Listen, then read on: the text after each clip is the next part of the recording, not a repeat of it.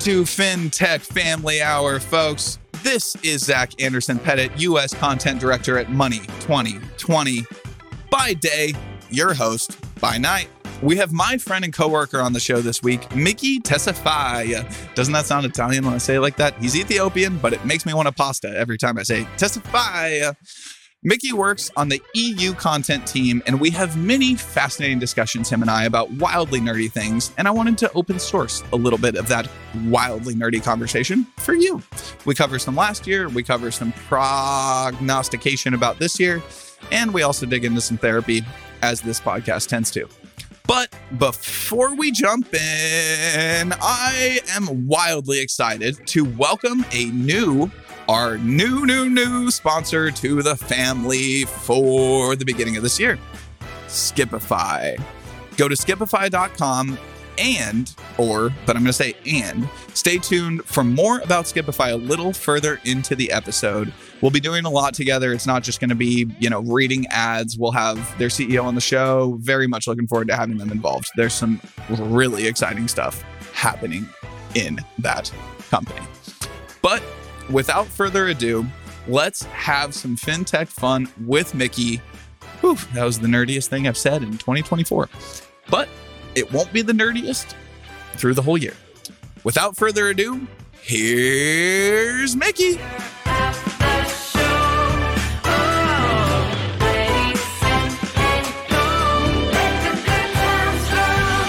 All right, Micky. How you doing, my dude? Zach. Welcome to Fintech Family Hour, my friend. How you feeling today? I'm so excited. I cannot believe this day has finally arrived. I mean, we have been talking about this for a minute. And I'm like, yeah, mom. Yeah. This is where I'm at right now. You say, yeah, mom, or yeah, man? No, yeah, mom. Because I'm like, I've made it. Told you, mama. This is the peak. Yeah. I've been dying to be on a podcast where within the first 30 seconds we get nowhere and he drinks out of a blender bottle. Yeah, and this is what I'm about, man. I'm excited to be here because I feel like we talked about coming on here. But actually, we did do one episode. That crazy episode. Which one? It was...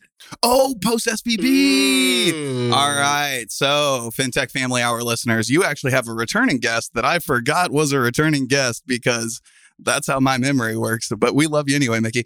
Thank you. Welcome to Fintech Family Hour. Remind folks who you are, and then we'll actually go back to that SVB moment because that was a magical minute.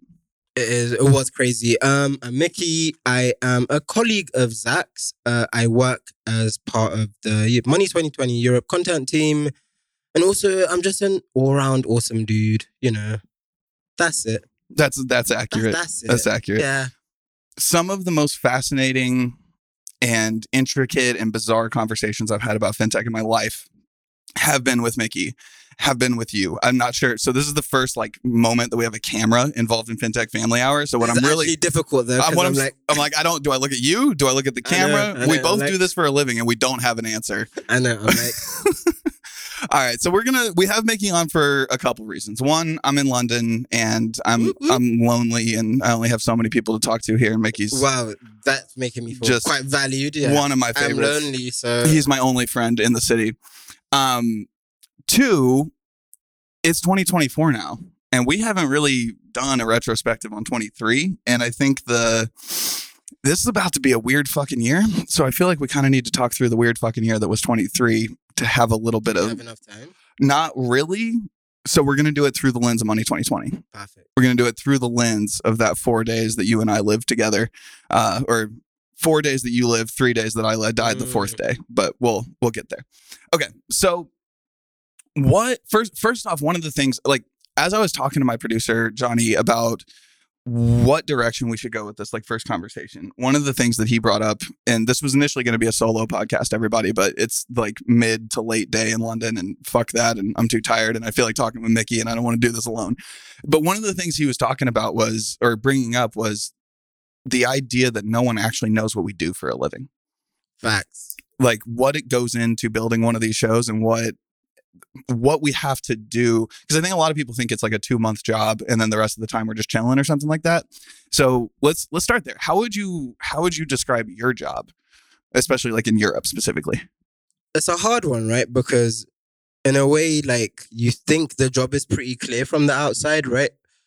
we do something pretty straightforward and obvious. We have these fantastic events that we run, and then when we do run them, our job within the content team is basically to create the content that would go on stage. Now you think that's pretty straightforward because it's like, all right, you have sessions and you make them happen, but it gets complicated because one, fintech is huge.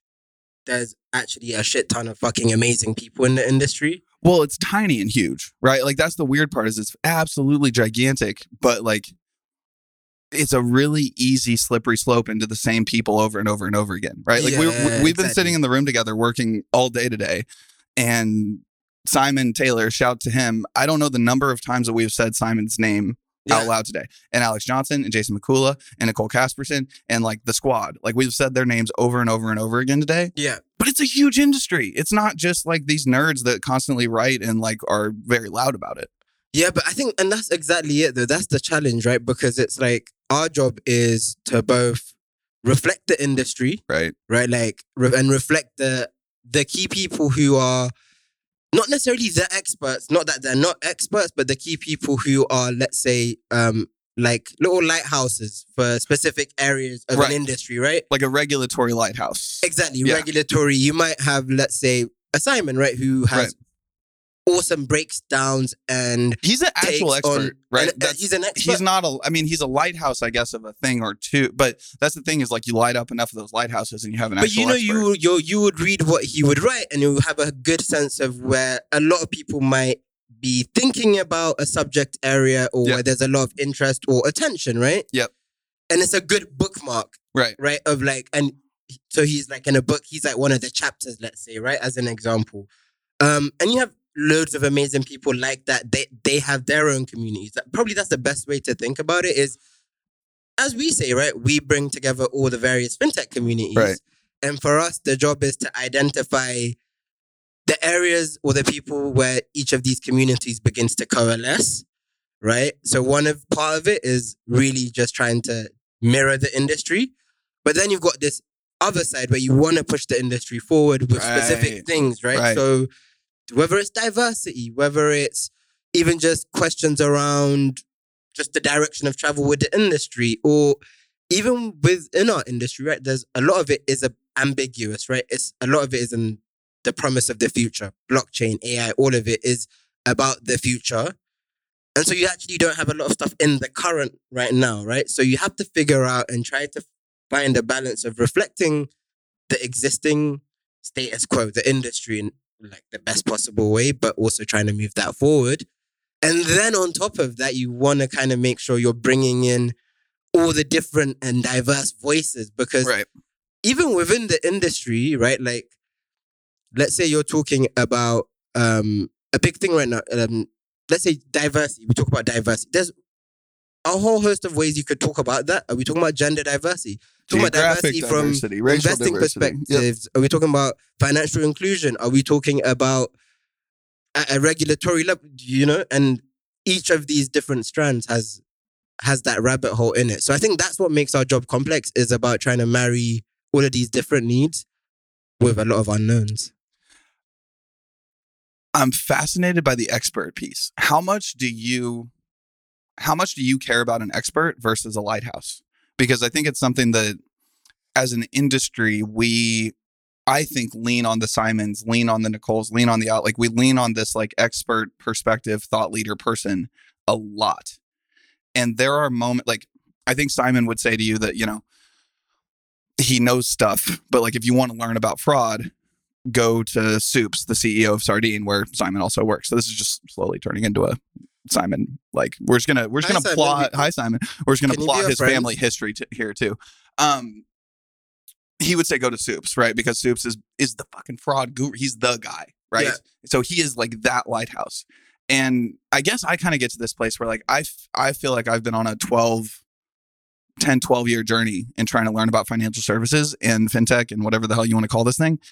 And I feel like I don't know shit.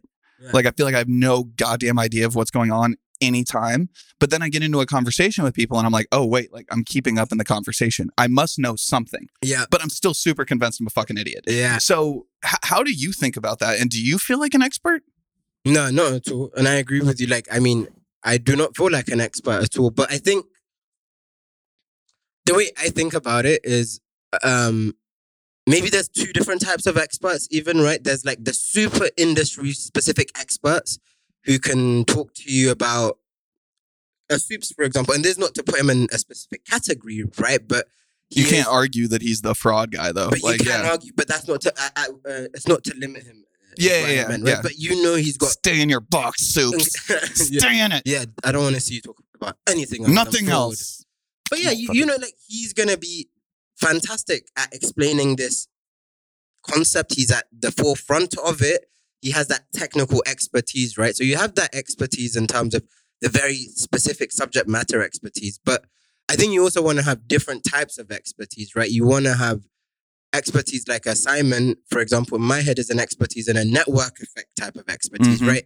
He's a lighthouse insofar as not everyone who works or attends our show, for example, right? They work in fintech, but you could be working in a marketing function. You could be working in a product function. You could be working in a sales function. You could be working in a design function. Continue to name everything you could do at a company. But you could yes, go. You could do loads of functions. Yeah, loads of all the functions, homie. But we think and we say that all of them, fintech brings them together. Yeah. But the level of knowledge and even desire and need to know what Soups knows if you work in marketing is not the same as if you work in product building specific financial rails. Yeah. So I think you have to have a balance of the specific industry technical expertise, the people who are building the companies, but also the experts in terms of the people that help you define the broad narrative and the things that you want to talk about. They are experts in a different type of way. That's how I view it. No, I agree completely. I think the thing that I get stuck on is like the identification of yourself as an expert. I think that's the thing that I guess. Why don't you think you're? Why? If someone says, "How come you don't think you're an expert?" From my perspective, an expert has to have expertise, and that expertise requires almost omniscience. Mm-hmm. You know, there's like something associated with expertise that is godlike or something in my head that is like, you know, you can answer any question about anything, right? Yeah. And like, I know what an issuer processor is. I know what an acquirer is. I know the differentiation. I know I could list the number of both. I've built versions of both. Well, I've been around building versions of both, but I've never written a line and code. But at the end of the day, like if you were to ask me how settlement actually happens, fucking, I don't know. Like, well, there's a different answer for a lot of different situations. And then there's a different answer for different regions, and there's a different answer for different technology, and then there's a different answer if you carry the two. And then at the end of the day, like, this is why I think anybody that is fucking convinced that they know everything about this industry, I will die not knowing everything about this industry, and we can spend the rest of our lives in it. No, that makes sense. But I guess that is probably, you know, the more you say and explain it like that, are you not an expert in a specific way, right? It's just your role requires a different type of expertise, which is finding out relevance. For instance, you know, you've got cross-border payments, and you've got a regional bank, and you've got a crypto startup, right? And you have to house all of these people and people with these interests. And maybe that is your expertise, is having that degree of, I feel like I know enough to see how I can make all of you guys have the same conversation, but I don't need to know enough so that my attention is entirely devoted to finding out the nuances and specifics of this. You know what I mean? Because I mean, yes, I do. But it's one of those things where I want to know the nuances of all those things. I mean, to your point, I think that, you know, like we're over 100 episodes on Fintech Family Hour. Thank you to all of you. I love you to death. Like probably if it weren't for my lack of expertise in general, just like curiosity and running towards people that know a lot more, like I don't know if this podcast would be interesting or mean shit to anybody. So I guess I'm glad that I have that perspective. But to your point, I actually said that I wanted to talk about this on some podcast, so we might as well bring it up right now. We just spent how many hours in that room talking about taxonomy, right? So for listeners or watchers, there's a product that's happening inside of Money 2020 that is pretty public, and it will be very, very public soon, that is a data-oriented product that one of the pieces of it is that there is a taxonomy of the entire world of fintech, right? And then there's banking tech, there's supervisory technology, there's regulatory technology, there's all of these different things. And I think, had a 20-minute conversation about where Chime fits. And we ended up basically after 2 hours getting to the point of like, this is all undefinable. Yeah. You can't have one company. Cross River Bank does not exist in one place. Yeah.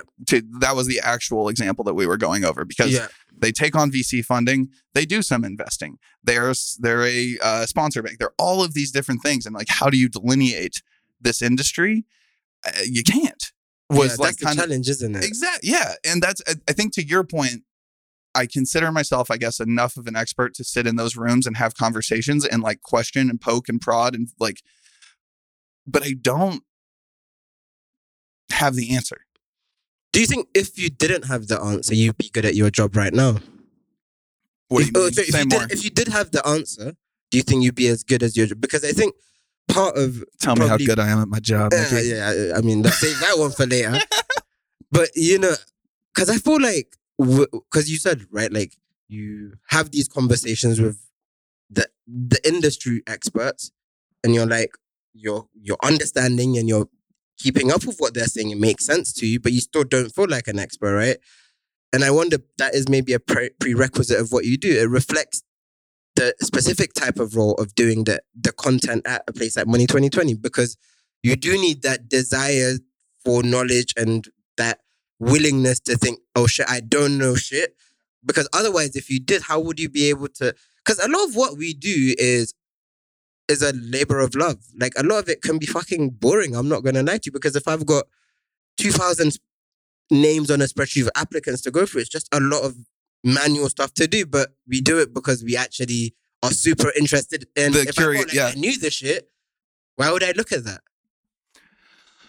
Oh, you're so right. Okay, that's true. I mean, you had that. That's yeah. And cut it and print. There is something associated with that call for content process. So for listeners and like a little bit of background here. So Micky being on the Europe team is a little bit different, but me being in the US, every year there's going to be a moment where you all provide your submissions for us to ferret through and Micky's out here posing, to ferret through and figure out what really, in this economy, in this world, in this year is the thing that needs to be discussed, right? Yeah. And last year in the US, I believe we had 2,200 submissions. So if you multiply that by like an average number of speakers per submission is probably like 2.5, something like that. You end up at like 6,000 speakers pretty quickly, especially when you realize that a lot of people are putting in like 5 speakers for a panel.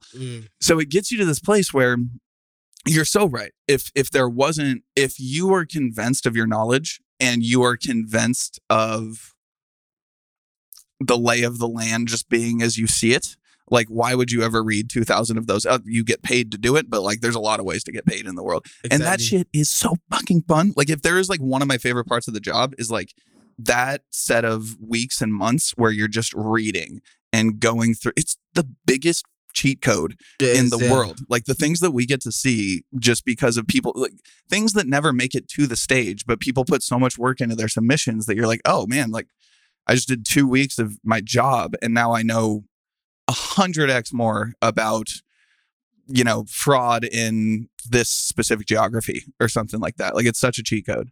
And I feel like the thing on top of it that makes it even just wilder is, often like the way we perceive what is good or the best, right, is super basic, right? We have like a quantitative measure, right? A company is valued at 100 billion versus a company valued at 50 billion, right? Sure. 100 billion companies, a better company or whatever, right?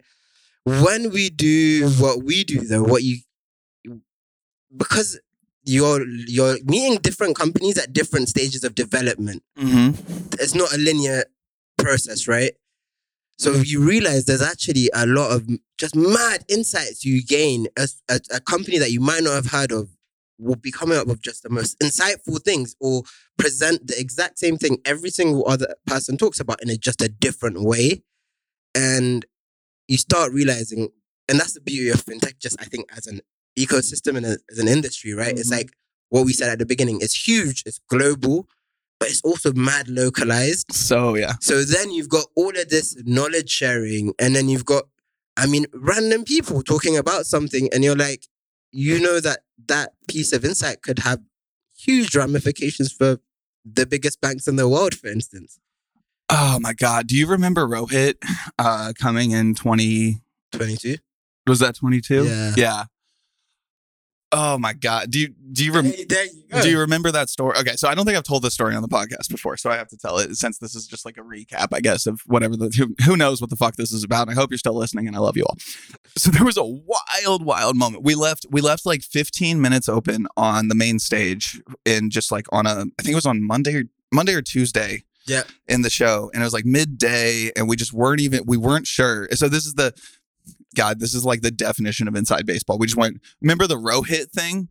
And then I went straight into the fucking story without even bringing up the fact that he's the goddamn director. This guy. The director of the CFPB or anything, maybe bring some perspective on who he Okay, so Rohit Chopra,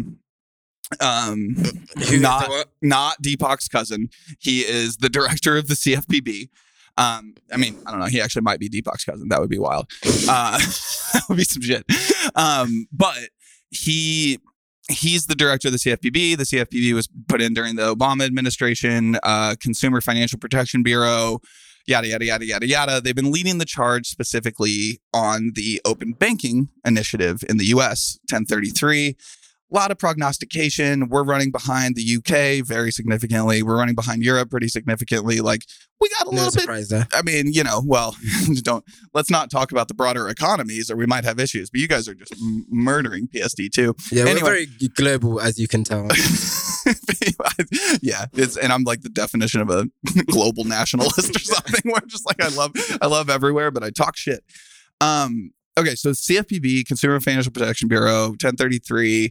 Open banking rule. So we did not know necessarily if Rohit Chopra was going to show up and speak. We didn't know what was going to happen because there's so many things associated with these regulators where if they let something out of the bag a day early, it moves the market here, it moves the market there, it moves the market everywhere. And then we have something, significant that happened that was pushed by a regulator and had stocks move and yada, yada, yada, right? So we wake up, I think it was like 6 a.m., something like that. And I already had an email in my inbox. Rachel and I already had emails in our inbox that was like, the director will be speaking. And this was the crazy part, is they sent the Word doc that we had to put into the teleprompter. Of like his speech? Of his speech. Yeah. So there was like a 3, God, I wish I could ask Rachel. It was probably like 4 to 6 hours, something like that, between maybe even longer, because it was 6 a.m. when I was sitting in my room, like, did he actually send this to me? Like, what? Mm-hmm. And we have secured email, all that kind of stuff, but it was still just like a moment of like, I read the thing. I had not left my room yet. I don't even know if I had showered yet. And I just had this moment of like, this is like market moving information. It was huge. We get regulators coming and talking, but that was also an introduction of a regulation. That was introduction of guidance more than anything else. But that guidance was so important, and that was the biggest moment at the show in 22. And reading that at 6 a.m. and then having to sit on it and like walking by all of my favorite people and like just knowing that like the right thing for the United States and the future and everything else is like, not that I ever actually considered saying anything, but it was the insanity of this job and the moments where you're like, I have to sit on this market moving, world changing information until it gets said at 1 o'clock on the stage that I helped conceptualize and build. It's crazy. It's the weirdest. Like, you have these moments where like this, we work in events and our job seems so fucking silly sometimes, but there's also moments where they seem so meaningful, like so important. Like, I wouldn't be who I am without having gone to Money 2020 for multiple years before working here. Yeah. Like I would not be the person that I am. I think and that's the thing. I know exactly what you're saying, because I think sometimes unless you are part of the community, unless you attend, it's so difficult to kind of really explain the impact. If you've never been to Money 2020, you tuned out so long. This is the dumbest conversation you've ever fucking heard. Well, why are you still listening? Yeah, maybe exactly. you're not. Maybe, yeah. Let's stop this. But no, that even like that Rohit thing. I remember it because I remember the lead up to it because I'd come in to help your team out because you guys were short staffed. Because we needed help. Yeah, let's be real. You know what I'm saying? But I remember because, for that a couple of weeks, we had this idea that someone from the CFPB would come and speak, but it was not him.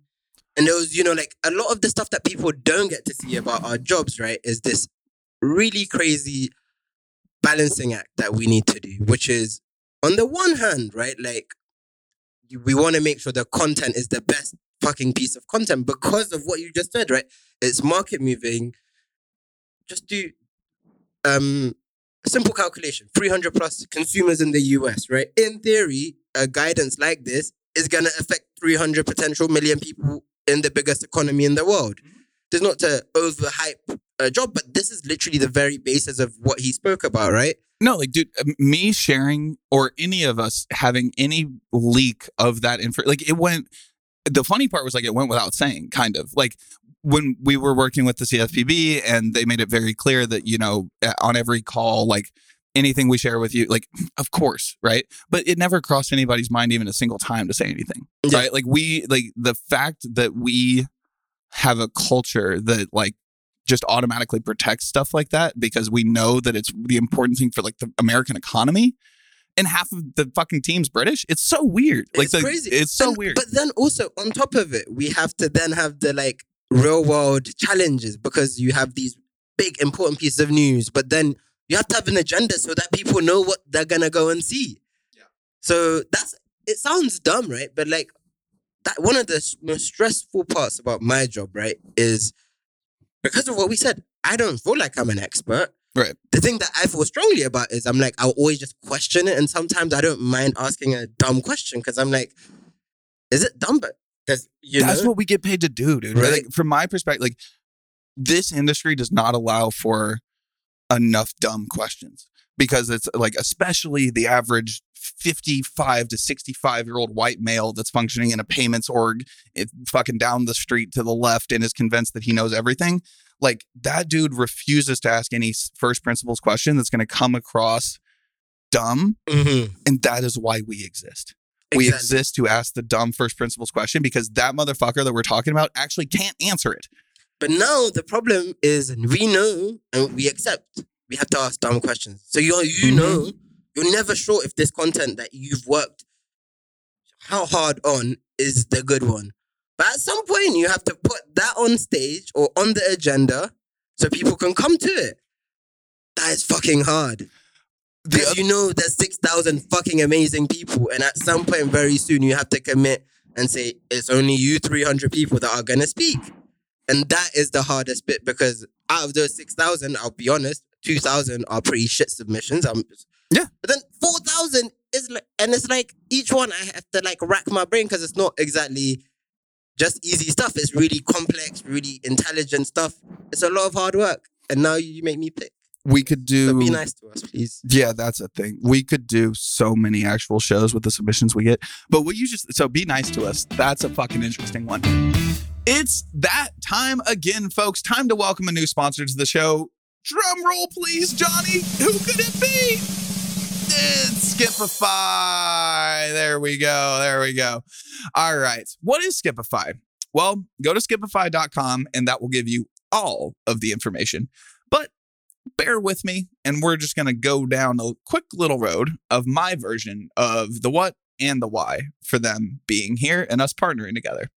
So Skipify creates new infrastructure and new protocols that connect merchants, financial institutions, shoppers, and physical devices into a next-gen digital wallet. Cool. What does that mean? One, you can create new products that otherwise aren't possible to build with legacy digital wallet structures. Two, we're just talking flexibility, folks. You hear that? Yeah, that's the sound of possibility. Possibility and flexibility. It sounds like that. Whatever that is. But hold up. Wait a minute. Let me put some definitions in it. Legacy digital wallet structure, you say. What does that even mean? We're talking about walled gardens. We're talking about insulated payment products without flexibility. If you have an iPhone, may be able to click twice on the right and get straight to what maybe I'm even referencing. or one of the things I'm referencing, they're often not the right thing for the consumer. And even if they are, they tend to leave the consumer with limited choice, not to mention the limited choice and limited functionality that businesses have to deal with every day. Did we, us, you, me, I'm talking about us here, did we get into fintech to decrease consumer choice? I didn't. That's not why I'm here. And it's not why the Skipify team did either. And if it is why you got here, this is a really weird podcast for you to be listening to. So they're driven by building an open ecosystem that gives businesses a chance to actually drastically improve their payment experience, all the while decreasing fraud. So you're saying numbers go up, but then the bad numbers go down? I think that's what we're saying. They are bringing card-present transaction approval numbers to a card-not-present world. That's going to be the name of my book one day. But why did I want to bring Skipify on as a partner for the beginning of 24? The ethos, 100%. I've said so many times that the only groups that are going to ever be sponsoring Fintech Family Hour are going to be ones that I believe in, ones that I would recommend, and actually people that I like being around and associating with. And these are those people. Rith, the CEO, Rithy as I call him, and the Skipify team embody the reason that we all started down this fintech road to begin with, helping people by building something meaningful and then scaling it to millions and millions of people to actually have the impact. And that is what this team is doing. I personally see Skipify as the future of payments infrastructure in the US and beyond. They're poised to take on the big dogs, and it's going to be fun to watch. It already is if you're actually paying attention. I personally feel lucky to have them in the corner of Fintech Family Hour, and I hope y'all are a little bit excited about supporting them with me through this journey. Just a little bit. Come on now. We do this together, right? Family and all that. So in the coming months, you'll be hearing more about Skipify. Go check out the site at skipify.com. Take a look at the open roles. If you're trying to find a new fintech adventure in the form of a rocket ship, because that's what this thing is, welcome Skipify. So good to have you here and so excited about the future. How much time do you spend thinking or aware of the idea that people might want something from you versus wanting to be your friend or something like that? Like, have you had that since you've come into this role?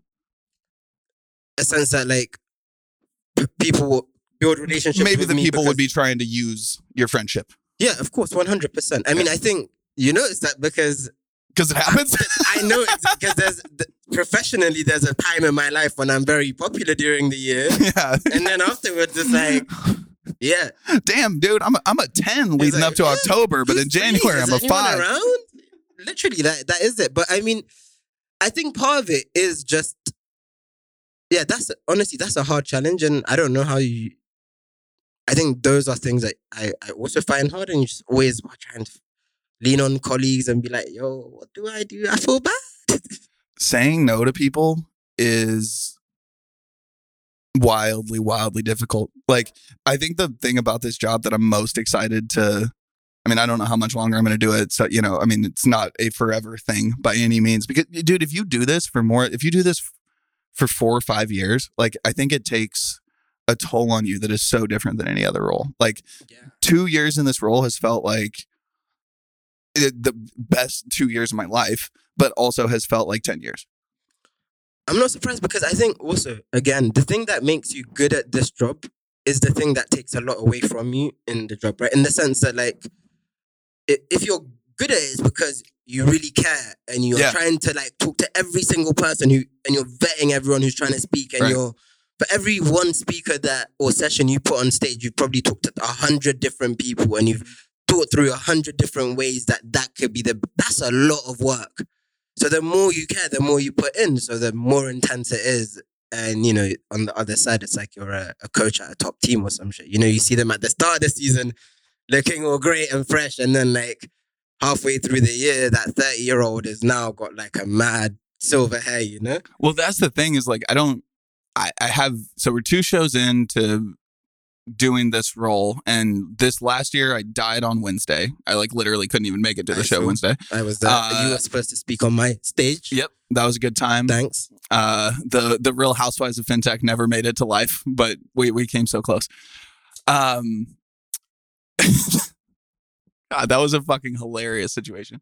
And the year before that, I Not almost for died me. too. I just want to say, not for me. Do you want to describe the situation? No, I mean, it's just normal, get to the stage that I'm managing. There's lots of stuff there. It's 10:25, 5 minutes before start. And, my speaker / moderator, Zach, is not there. And I'm like... But which Zach was it? This is my favorite part of the story. Oh, my days. That was a technology thing. I was like, I saw Zach, and it says Zach Parrott. So I'm like, I didn't know you. Hooray. Sorry. No, I'm fucking with you. Sorry that I'm not American. I'm French. Is it French? I don't know. No, I don't know I don't know what Zach's background is, but I'll call him Zach. I can't even call him Zach P, can I? Nope. But the other Zach, the billionaire Zach. Let's call him the Zach with the billions, yeah? You come back to that. That is the correct delineation, my friend. Yeah. We are still waiting for access to that Carta account. There we go. But and it was like that Zach with 4 other speakers. So I'm like, cool. It's gonna be cool. So just for context, you thought on a Wednesday at Money 2020 that on the black box stage, which is a really dope stage, but wasn't like the biggest one, the CEO of Plaid was going to be interviewing. There. Let's just stop right. I thought. Did you say? Wait. First of all, I was helping your team. I was given documents and running orders by your team. He's got receipts, which were filled by your team. And I thought, no, I just read. I was like, look, my friend, I have very good reading comprehension. I've heard that about you. At very, very least high school level. And I've heard good things. You know what? It said Zach P and there was no Anderson in between. I was like, that must be billionaire Zach. Then I get my, we're a big operation. So, content people, we don't like to walk a lot. We just get the speakers to come to our stage. Yeah, we're not walkers, we're talkers. We had my stage walker, Mindy, lovely lady. She's like, yeah, Shouts to Mindy. Zach is not here. And she showed me a picture of Zach, billionaire P.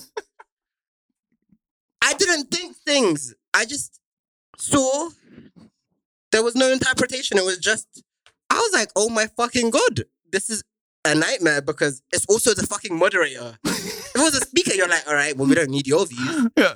What happens when the moderator's not there? But thank God, the 4 guests were amazing. Mm-hmm.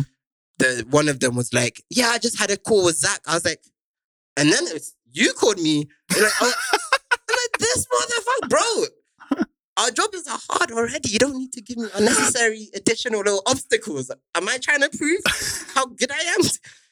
Shouts to Emily from 6 Eastern for stepping up big there. Thank you, Emily. You stepped up real big. Yeah, you saved me. You saved potential lawsuits. I was supposed to have 3 interviews that morning. I was going to be interviewing Claire, and then I think there was one more that I was going to be doing.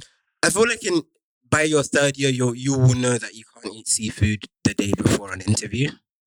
Yeah. That's what real wisdom in the show is. I don't know what, I mean, it was like, didn't eat all day. And then Tuesday night, we got to that like nighttime content in the restaurant, like comedian that I'm a fan of, I'm about to sit next to on stage, hadn't eaten all day. It felt like putting a little like shrimp roll situation in my mouth was a good idea.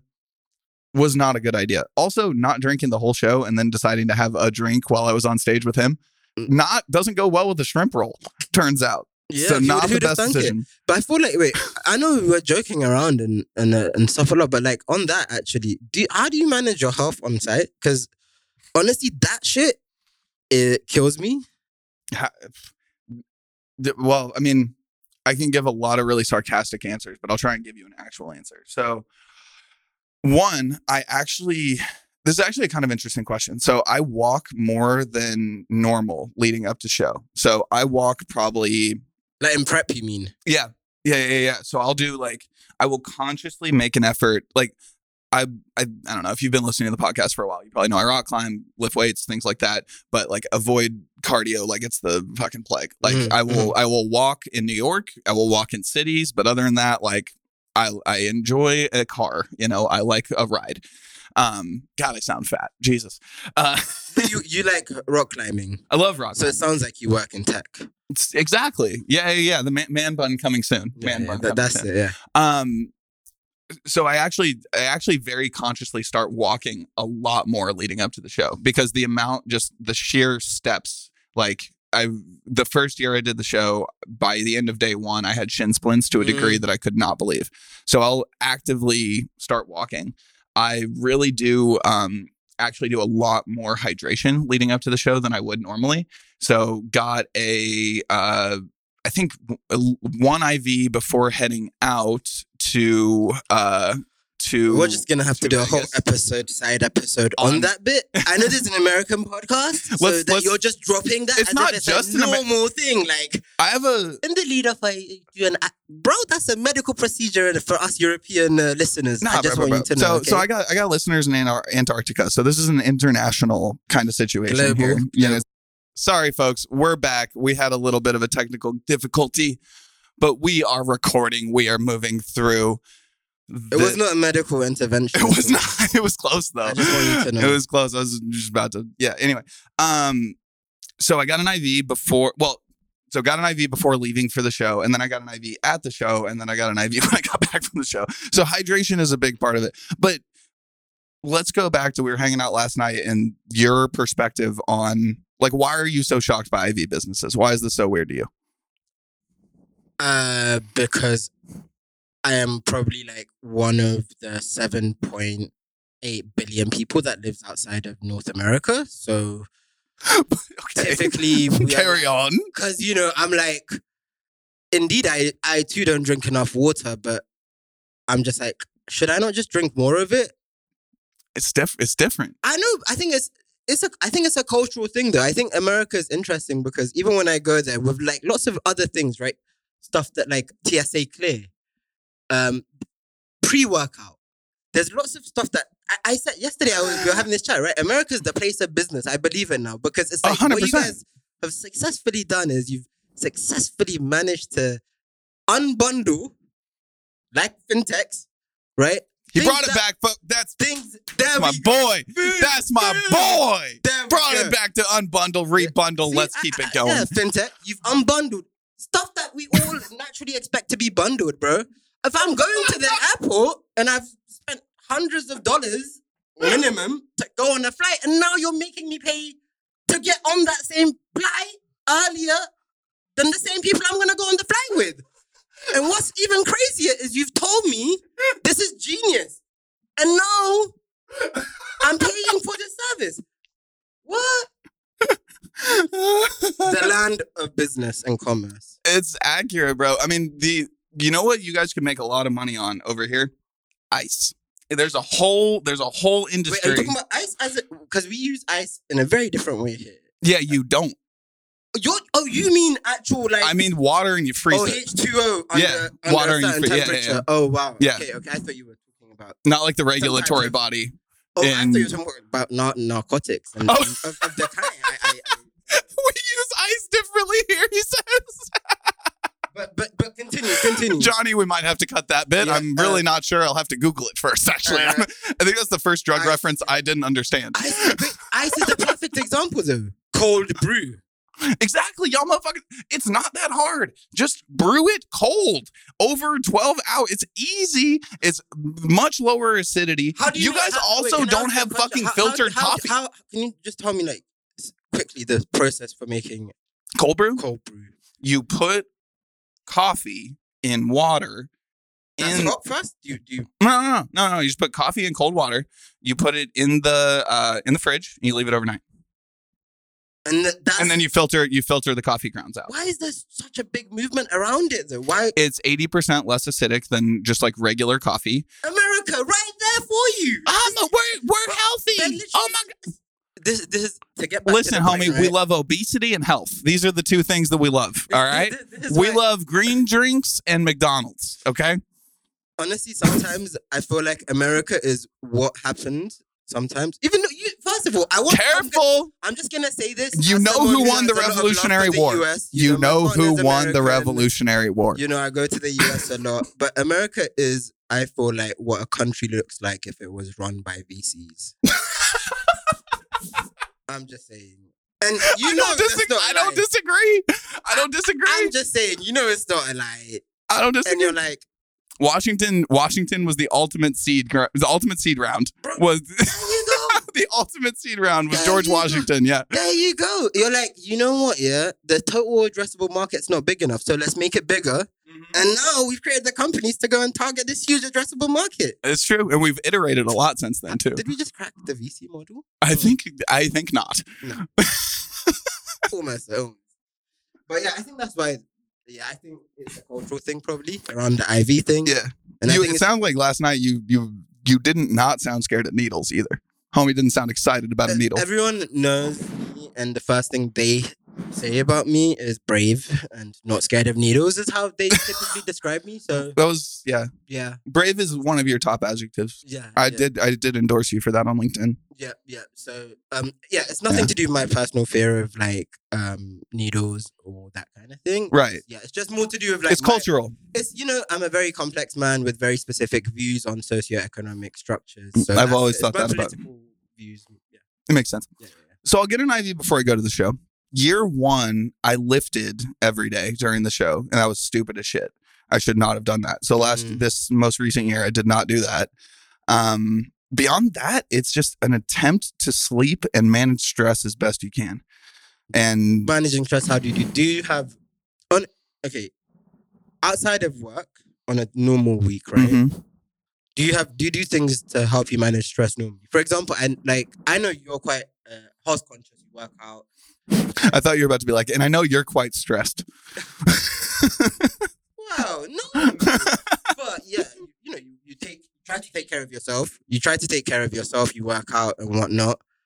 But do you find, because I find when I go to the show, like one of the worst things for me is when I get stressed, I can't eat well. I can't eat, and I can't have, good nutrients, like the right type of energy. So I lean into the worst types of shit, coffee or sugary stuff. Sounds like a great time for an IV. Sounds like a VC creating a market right here again. I don't know. Shout out to Lux Wellness in Kansas City. But anyway. This episode is not sponsored anyway. Actually, this episode is sponsored. Shout out to Skipify. Not sponsored by Lux Wellness. That's just my IV provider. But shouts to Skipify. But so how do you do that bit? Like when you now that we're talking about it, I can't stop drinking. I'm just like, shut up, Micky. I need to hydrate. Look at this guy. This guy is like 99% water. 9% IV, the rest is water. Homie, I watched the one Bruce Lee movie, Be Water, and I have ever since. That's where we're at.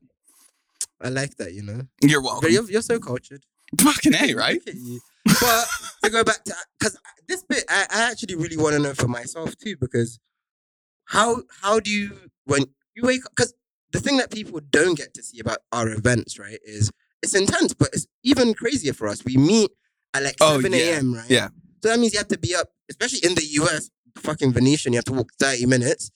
So you have to be up super early, and then you can't go to bed before 12, 1, right? Literally can't. You're engaged. Cannot. There is always someone, something you're doing. Cannot. And this is the thing I think people don't understand is like the number of times, and I fucking love all of you, but the number of times that I get like hey, we're over here, or, hey, we're over there. Like, I want the invite. Please keep sending them to me. But like the idea that you're going to get upset if I don't make it, like this is like the one, it's literally from 7 a.m. to midnight. Your whole time is accounted for. There is a job to be done. Yeah. That entire time. There are multiple jobs to be done. Throughout that time, I'm probably in 5 meetings multiple times, like 5 meetings at once with 6 different people asking me questions at the same time. And I have to, yes, no, like literally just standing between 4 tables. Question, answer, like it's insane. And the idea that you're going to get to the end of the day and it is Fintech's family reunion. Like all of the people I love the most are in 1 to 2 buildings in a very small space. But still, from 7 a.m. to midnight, the requirements make it so as soon as it hits midnight, I'm going the fuck to my room where I paid for my own upgrade so that I have a little bit. That's to your question of like things that I do to stay semi-sane is pay an extra $100 a night. Like, obviously Money20 pays for the room. That's how the job works. I think everybody would assume that. They're like, what? No wonder you're struggling. You pay an extra $100, you pay an extra couple $100 per night, and you get either a balcony or you get an outdoor space. In Vegas, that is worth its weight in gold. Like how hard it is to get from your room outdoors. The idea that I get to the room at the end of the night, I can sit outside and just look up at what would be stars if the sphere wasn't there. That's magical. Like this fresh air shit. That multiple times a day that keeps you going. All right, let me ask you another question. Yeah? All right, I like this. Because you said, right, and it makes a lot of sense, right? You said when people invite you to stuff, you love it, but also it's a bit crazy. You didn't say that. That's my words, but the expectation has to be fair that your time is super accounted for. So as much as you want to go, there's a likelihood you're not going to be there, right? And that's fair, right? Overwhelming likelihood, no matter how hopeful I am. Yeah. Do you view it that same way? Like, when you've got stages that are not as full with capacity, because you program content on 7 stages and you know how hard you've worked for it and you put amazing content on, and now you've got people and you know you put 2 fucking, 3 fucking, 4 fucking stages with amazing content, and now some of them, everyone can't be everywhere at the same time. Do you view it like that as well? I think I know what you're asking. I guess my point to you is a lot of our jobs, right? A lot of it is... Like, do I take it personally if our content is not well... Like, how do you judge the success of your show? Because I think the success of what we do often is judged on also visually, how many people are at a show, an audience, right? So... Do you have that? Yeah, I think the anchoring point that I have on it is not offense due to lack of attendance. It is an anchoring point back to my time at the show. So, or like my time before working at the show, but just attending the show. Yeah. One, like the reason that I do this job is a big fat Greek wedding quote. Have I ever told you this? I don't know if I've ever told you this. So the matriarch of the family in Big Fat Greek Wedding is like, she's like, you know, I don't remember how the conversation comes about, but the quote is, the Greek woman is not the head of the house. The Greek woman is the neck that turns the head. Right? Like that is my description for my job is I'm not Jamie Dimon. I'm not Brian Moynihan. I'm not Jane Fraser, whoever, right? Pick your CEO. I don't know, Micky. That's what we're trying to figure out. I'm not those people, but you're not those. None of us like sitting in this office are those people, but we have the power to, if they're looking 90 degrees, make them look 93 degrees. Or make them look 94 degrees. Or, you know, you have the power to actually shift the trajectory and shift the future of this industry in a way that fucking matters to the average American or matters to the average, I don't care about the average European as much, but I'm just kidding. Matters to the average European, matters to the average human in the world. That to me is like, that's the heuristic. So if we put on a panel about real-time payments and it gets mid-level attendance, or I mean, it sucks. It sucks no matter what. But if at the end of the day, Rohit Chopra and, you know, some CFPB announcement puts us in a position where people are able to, we get to a point where by the end of the show, 1 to 2 to 10 really big moments that drive the financial industry in a better direction happen, I think you just got to let go of all the other shit. Like, what do you suppose? Like, how do you get people to go to that thing, or, you know, like, I think you just end up going insane if you focus on all of it. And that's coming from somebody that is very much a perfectionist. And when it comes to this show, not a perfectionist in a lot of other ways, but when it comes to the show, very much a perfectionist. But yeah, like, I mean, as long as things are happening that genuinely drive the industry forward in a positive way, then like, I don't know, it sucks, but I'll deal with it. Yeah, no, that makes sense. But that's also, you know, it brings us back to the first thing we started talking about, expertise in this job, right? Is that precisely because what you need to be able to do is not know every subject as well as the people who are speaking about it. But what you need expertise is to know it enough to know why it's relevant for another group of people, know their needs and what they want to know enough. So you're able to connect all of these people, right? And that in itself is expertise. Sometimes it's jack of all trades type of shit, but that jack of all trades in itself is an expertise, because one of the biggest issues that exists, whether it's in politics, whether it's in economics Mm-hmm. or what we solve as Money 2020, is there's lots of people having lots of different conversations, but often they're not having the same conversation, but they think they are. And that's really what our job is to say, hey, this is the platform for you to have your conversation. I fucking love that. There you go. We're going to stop it there. That was good. That was Nice. that was nice. You just cherried on top. Nice little, here, give me a little mic bump. Oh my God, I don't even know what I said now. Yeah, that was a lot to ask. I think it'll be all right. Johnny will pull it up. Johnny will pull up the audio on that one. Yeah, I don't know what I said, to be honest, but if it makes sense, I hope it makes sense. Micky, my man, we have a new show starting at Money 2020 soon that we're going to be letting people know about once we actually kind of have a couple of those in the bank. We got a name. We'll figure that out too. We got a lot of stuff going on. Anything you want to let the folks know about, where they can find you, anything along those lines? Any plugs? Come to Money 2020. Please do not find me. I will find you. Ooh, that's good. No, I'm just joking. You can find me on LinkedIn. But also you can find me on our latest podcast. That is the only place I'll be available. Perfect. Micky, my dude, I love you. You'll be back way more often. Audience, get used to this voice. You're going to hear it a lot. Bump me. Bye.